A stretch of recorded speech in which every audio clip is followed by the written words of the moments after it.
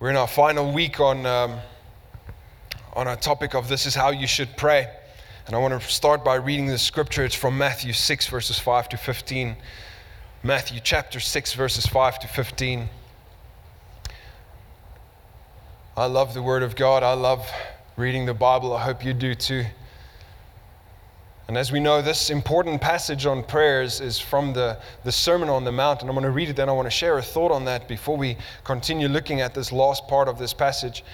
It says, "And when you pray," when, not if, when, "do not be like the hypocrites, for they love to pray standing in the synagogues and on the street corners to be seen by others. Truly I tell you, they have received their reward in full. But when you pray, go into your room, close the door, and pray to your Father who is unseen. Then your Father who sees what is done in secret will reward you. And when you pray, do not keep babbling like pagans, for they think they will be heard because of their many words. Do not be like them, for your Father knows what you need before you ask Him. This then is how you should pray. Our Father in heaven, hallowed be your name. Your kingdom come, your will be done on earth as it is in heaven. Give us today our daily bread, and forgive us our debts as we also have forgiven our debtors. And lead us not into temptation, but deliver us from the evil one. For if you forgive other people when they sin against you, your heavenly Father will also forgive you. But if you do not forgive others their sins, your Father will not forgive your sins." Lord, we thank you that today, once again, we can be together as brothers and sisters, children of the great Father of heaven. We thank you, Lord, for this portion of Scripture that we might learn from, that we might conform to the image of Christ Jesus. We thank you for your instruction. And I pray that we might glorify you as we apply your word in our lives. Help us, Lord, not to be hearers, but doers of the word of God. Amen. See, when we read this important passage on prayer, some of you might know the story of the wise and foolish builders, the story of the one that built on the rock versus the one that built on the sand. And when the storms of life came, only the one that built on the rock was able to stand against all these things that faced. Did you guys know that this very passage is part of Jesus' teaching, that he says this rock will help you stand? Sometimes we forget that there was context to why Jesus said that, and part of the context was his teaching on prayer.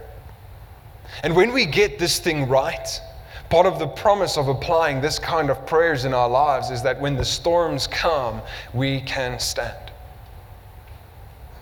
Now, before I share too much of my thoughts on that, because I might get a little bit offensive on that, so let's first get into the word, then I'll share on that.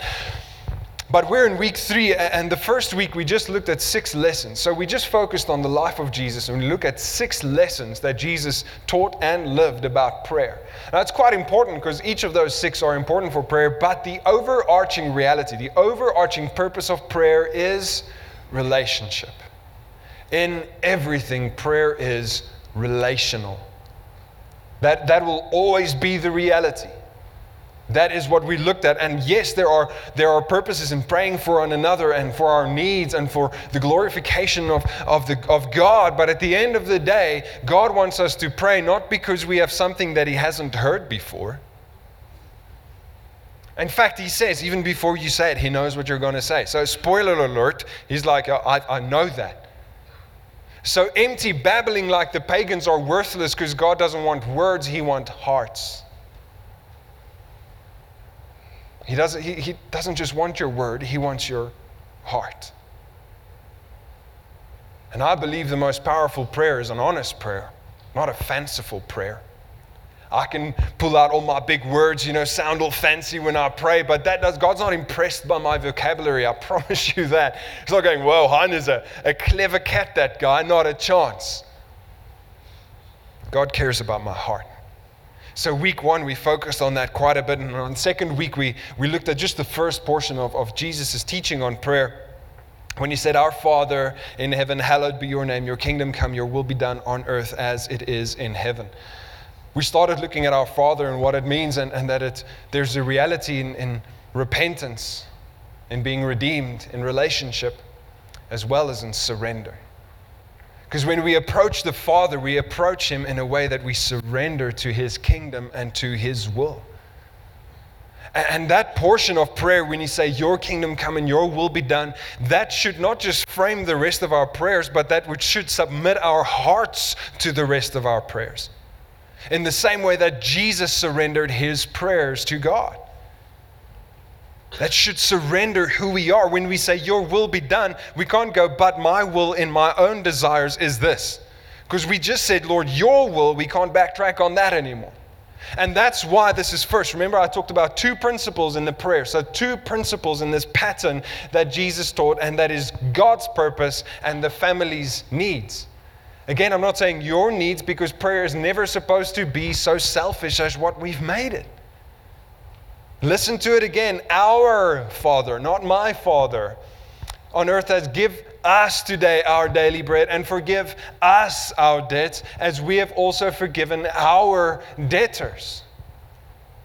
Jesus instructed, He didn't say use my, me, my, me, my. Not a chance. He said your prayer should be for the family, not just for yourself. Listen, I'm not saying it's wrong to pray for yourself, not a chance. I'm saying if you only pray for yourself, then I don't know that our prayers are totally submitted to the will of God. So those are the two principles that we've been talking about. And it's so important because even as I said, Jesus submitted His prayer to the Father. You would remember this. This is quite a key thing. Because Jesus prayed that I might not die. That was His prayer. Lord, I do not want to be crucified. May this cup pass from me. He's like, I'm not excited about what's waiting for me. But your will be done and not mine. Your will be done and not mine. That is what I call submissive praying. Let me tell you that. Where Jesus knew He was facing death itself on a cross, and still He said, I would rather endure that than be outside of the will of God. And then it was His choice to go to the cross. And that's why it's so important for us to learn from the best here this morning, to have this perspective, to look past our own desires and our own faults and have a renewed mind in our prayer, praying as Jesus instructed. So we're in week 3 of This Is How You Should Pray. That title comes straight from Jesus' mouth. This is how you should pray. So today's in the second part of the prayer we know so well, and it is, give us today our daily bread and forgive us our debts as we have also forgiven our debtors. And lead us not into temptation, but deliver us from the evil one. I want to talk about that just a little bit. And there's 3 parts there. Obviously, we'll talk about provision, pardon, as well as protection. Those are 3 very important parts. But before we get there, I just want to come out of the gate saying that it's not wrong to pray for yourself and those around you. I'm not at all trying to profess that you're not allowed to pray for your needs and desires. I'm not at all trying to say that. Because I think Jesus modeled it here for us, and He says, listen, it's not just good, but it's necessary for you to pray for yourself and those around you. But He very clearly also stated it's not the purpose, though. It's important, and it's an important part of our prayers, but the purpose of prayer is not our own desires. The alliteration is insane. The purpose of prayer is not just so we get what we want. It's not what it's for. Listen, it breaks my heart every time I see God reduced to a vending machine. It really does. Every time that people think, but if I just have enough faith coins to put into my vending machine, then I'll get God to do what I want. Where? That is not your kingdom come and your will be done. That is my will be done. So you better adapt your kingdom, oh God. It breaks my heart because we're missing it. We're missing the very purpose. We're missing engaging with our God and sharing what's on our heart. We're missing it. We're missing it. And He also wants the acknowledgement, by the way, that He is the ultimate supplier of all things. Because every good and perfect gift comes from God. See, I believe it honors God when we come to Him and saying, Lord, I need money. I believe it honors Him because it acknowledges that He's the source. So that's why I'm not at all saying that it's wrong to pray for ourselves. Not a chance. I believe it's honoring to God when I say, Lord, give me today my daily bread. Because it's acknowledging who He is and the role He plays. So let's get into it. The needs of the family is vitally important. Jesus teaches the second part. And the ultimate goal of these personal requests is important to note that it's not our own happiness, but rather to supply us what we need to fulfill the purpose of God. When He gets to the second part, He's not saying, now it's about you. No, not a chance. He's saying it's still about God, but you're going to need some stuff. It's still about God. Everything is about God. That purpose will never go away. The purpose of life is not health, wealth, and happiness. I'm sorry, it is not. The purpose of life is God. It is His glory. It is His honor forever and ever. Amen. We are there to be in the kingdom of God. We are there to subject ourselves to His will, His power, and His kingdom. And in that, even our prayers should reflect this reality. Even our prayers should show that, man, use us, O God, for your kingdom. Not, Lord, may we use your kingdom for our desires. And I'm sorry if I'm coming on a bit strong here. I believe that God is the provider, amen. I believe that every good and perfect gift is from above, amen. And I believe that every single one of us sitting here this morning has been blessed with more than what we need, amen. But we should never misappropriate prayer for our own purpose. We should never, ever do that. Our prayers for our needs, for our provision, for pardon, for protection is still so that we can work towards the accomplishment of God's purpose so that He might be glorified here on earth. That's what we're doing. So in this section, Jesus touches on these three things, which is all three is very important. We're going to talk about all three just for a minute, and it's for provision, pardon, and protection. Isn't this practical? I love practical. I love it when the Bible tells me what to do. Anyway, so Jesus starts by saying that we should be asking God for our daily bread. Now, I know what you're thinking. You're wondering, is it low GI? What gluten-free, whole wheat bread? No, not a chance. What Jesus is actually doing, He's reflecting back to the Exodus account, where He promised that He will provide manna every day for that day. He also warned them, don't take more than you need, except obviously on the Sabbath. There'll be some extra, so you don't have to work on the Sabbath. Amen. But that same promise, Jesus reiterating.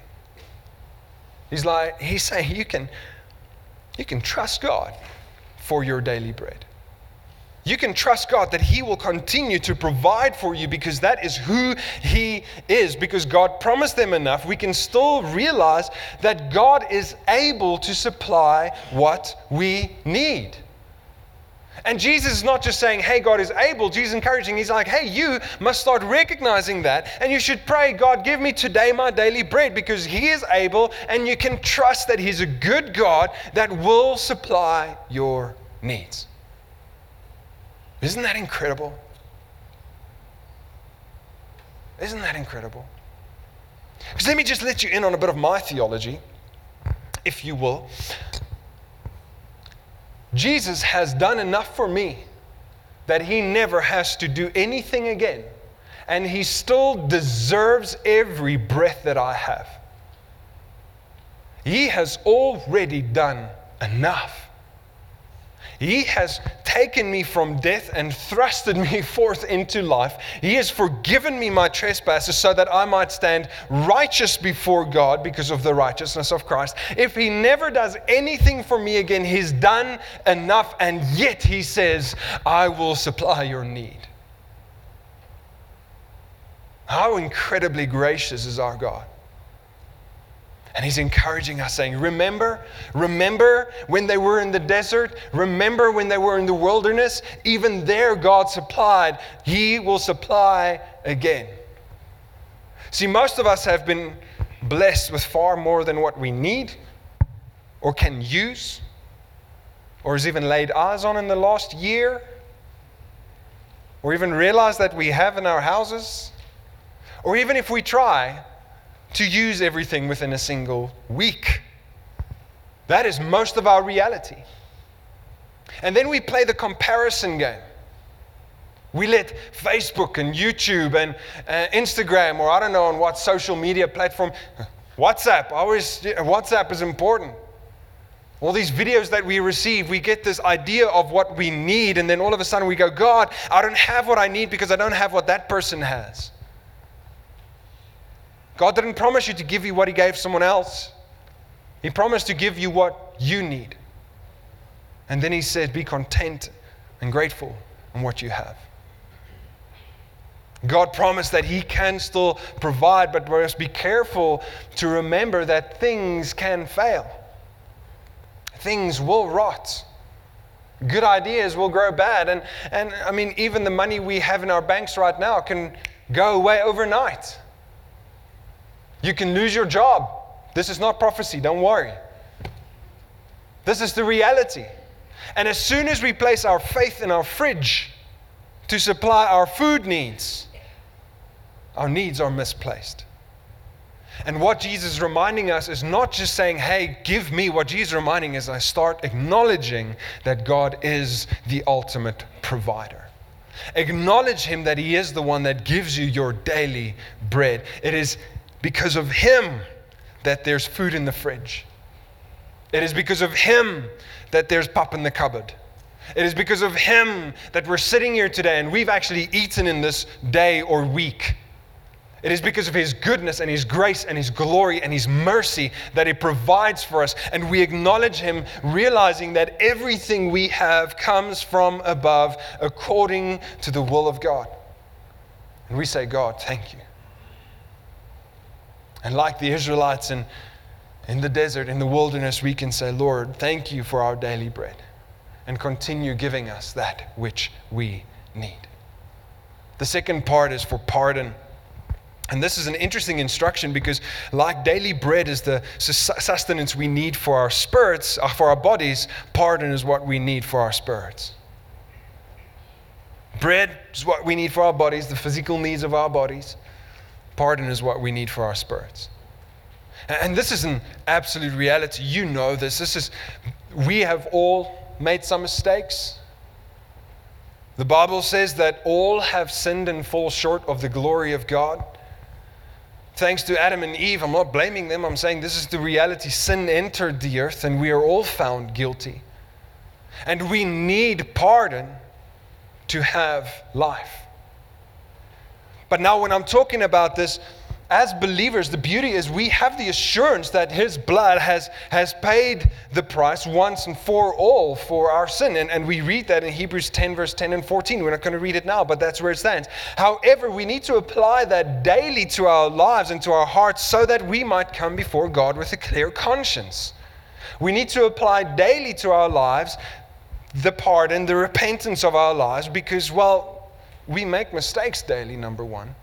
I think I'll admit that enough. But this continuous desire for righteousness and relationship and forgiveness is not a matter of eternal standing necessarily, but it's a matter of our present relationship with God.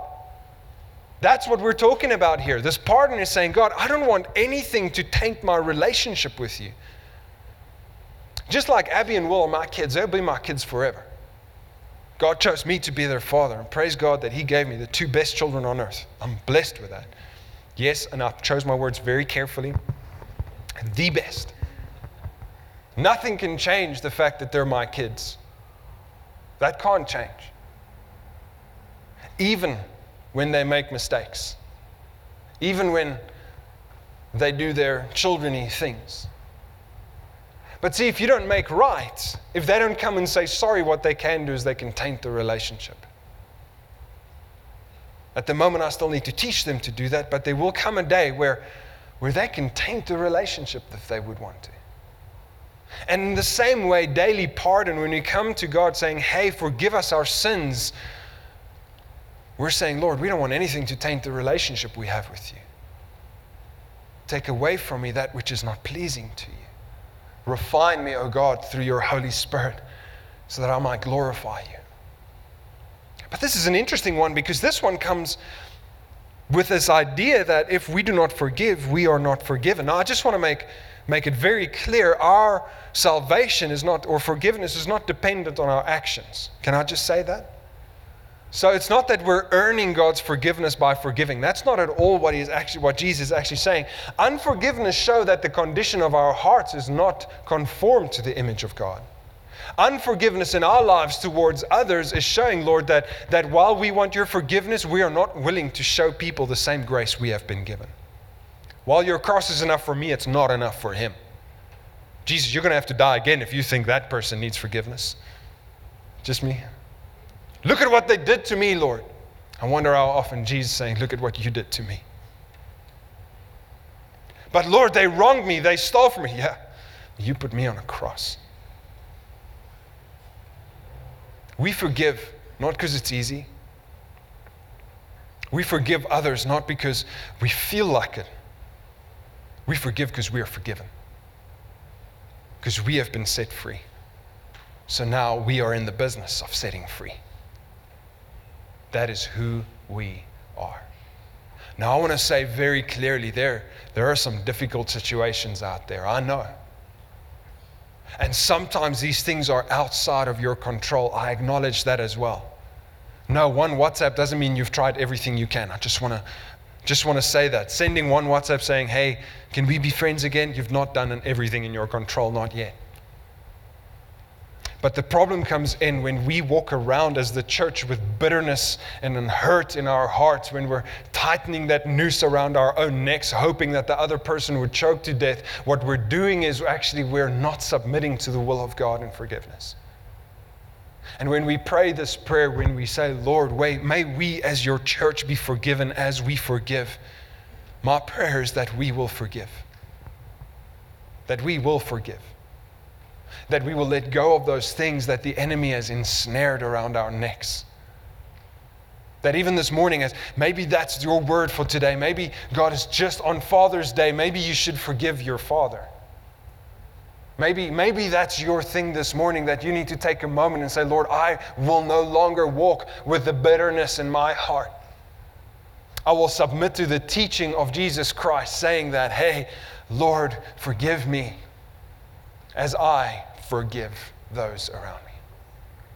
Let us not walk with the bitterness ensnared around our necks any longer. And the final point is we should pray for protection from sin. There's a lot of P's in this sermon today.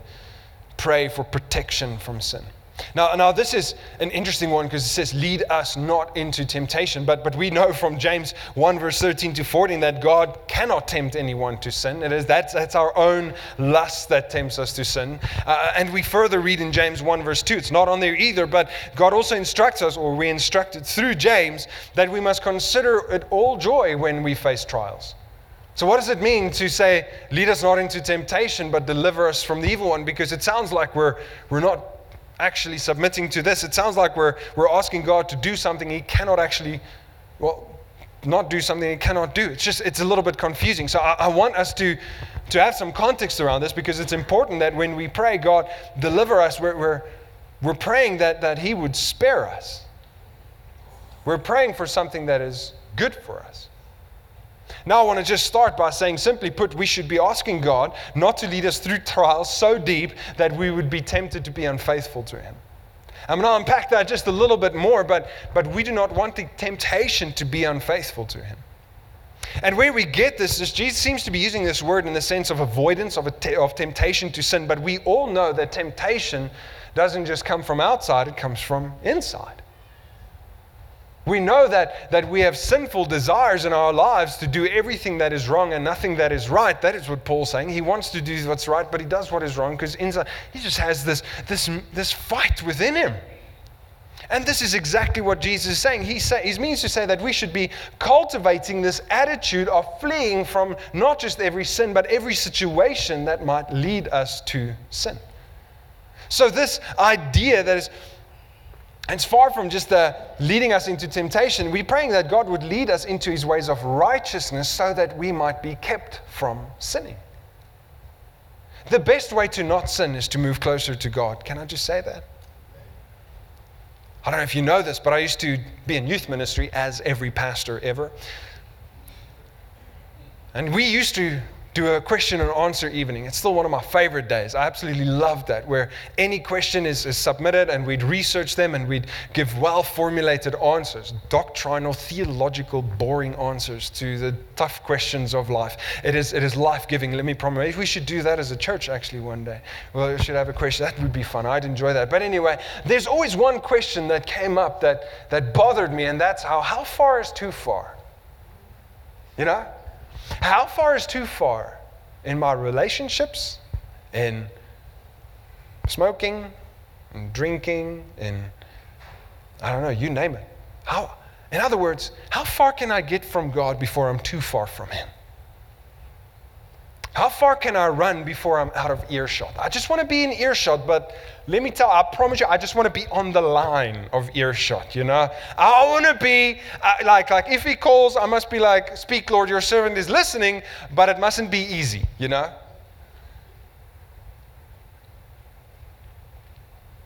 I want us to ask, how close is too close? What if our desire is not to be not to be taken away from temptation of sin, but what about a desire to be led into the righteousness of God?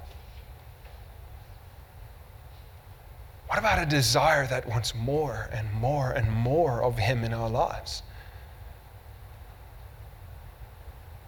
It's interesting when we have the right perspective of God, how strangely dim the things of earth truly becomes. And that is what's here. It's so much more than just a prayer of not being tempted. It's an acknowledgement, number one, of the weakness and the sinfulness of our hearts. It's acknowledging that hey, if God, if you leave me, I'm falling straight back into that. Without you, I know I'm not strong enough without you, Lord. I'm not strong enough without your Spirit. I'm not strong enough without your presence. I need you, God. Because if you withdraw from me, I know I'm going to fall back there. And it's also cultivating this attitude that flees temptation rather than seeing how close to the brink of temptation we can come before falling into it. Let me tell you, I know you know your weakness. So don't flirt with it. I know you know where your weaknesses are. Don't flirt with it.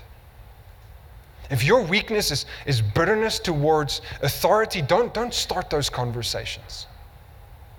Saying, yeah, we're just going to objectively talk. No, you're going to negative yourself. Can you say that? You're going to negativate yourself. There we go. Stop negativating yourself.